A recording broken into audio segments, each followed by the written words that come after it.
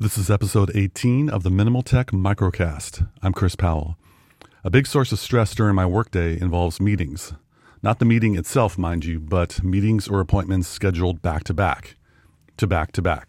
Like 9 a.m. to 10 a.m., then immediately 10 a.m. to 11 a.m., and so on and so forth.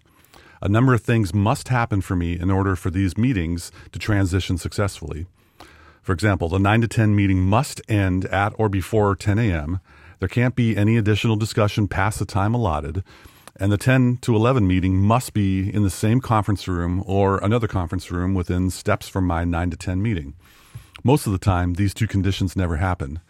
Conversations with meeting attendees occur organically, and they rarely cease exactly when the meeting reaches its end time. Plus, my next meeting is often in another building that requires a brisk 2 to 3 minute walk. I don't like being late to a meeting, so I bring stress upon myself to keep track of time, checking the clock, and suddenly start shuffling my papers or putting my gear away and saying those subtle conversation cues to get attendees to start wrapping up. Those Jedi mind tricks are not very nice if there are important topics discussed toward the end of our designated time. Wouldn't it be great if a 60-minute meeting took up 90 minutes on our calendar? This way, a 9 to 10 a.m. meeting would have a mini appointment from 8:45 to 9 for transportation time, or checking email, or making a couple important phone calls to clear our heads so that we can be fully present when that 9 a.m. meeting starts.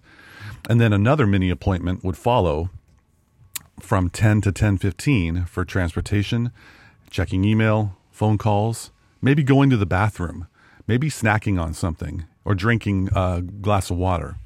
When I'm in a busy season at work, to fend off stress, I'll bookend 15-minute calendar appointments around a meeting and call it margin, which is what we all need in our workday. Time to switch gears mentally, switch offices physically, and do those important things we don't normally get to do in back-to-back meetings.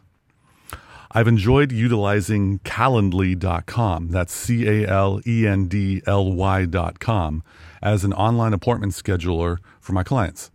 It's synchronized with my Microsoft Outlook calendar at work, so any change I make to my work calendar automatically gets updated online for clients or colleagues to schedule free or busy time.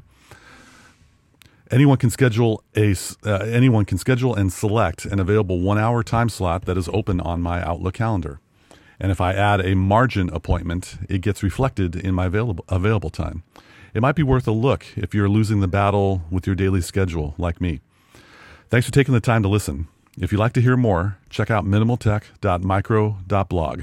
That's mnmltek. I'm so minimal, I don't like vowels that much. And if you're part of the microblog community and are experiencing some stress with your relationship with your technology, drop me a line. I'd be happy to offer ideas to de-stress your situation or simply commiserate. That's what friends are for, right? I'll see you next time.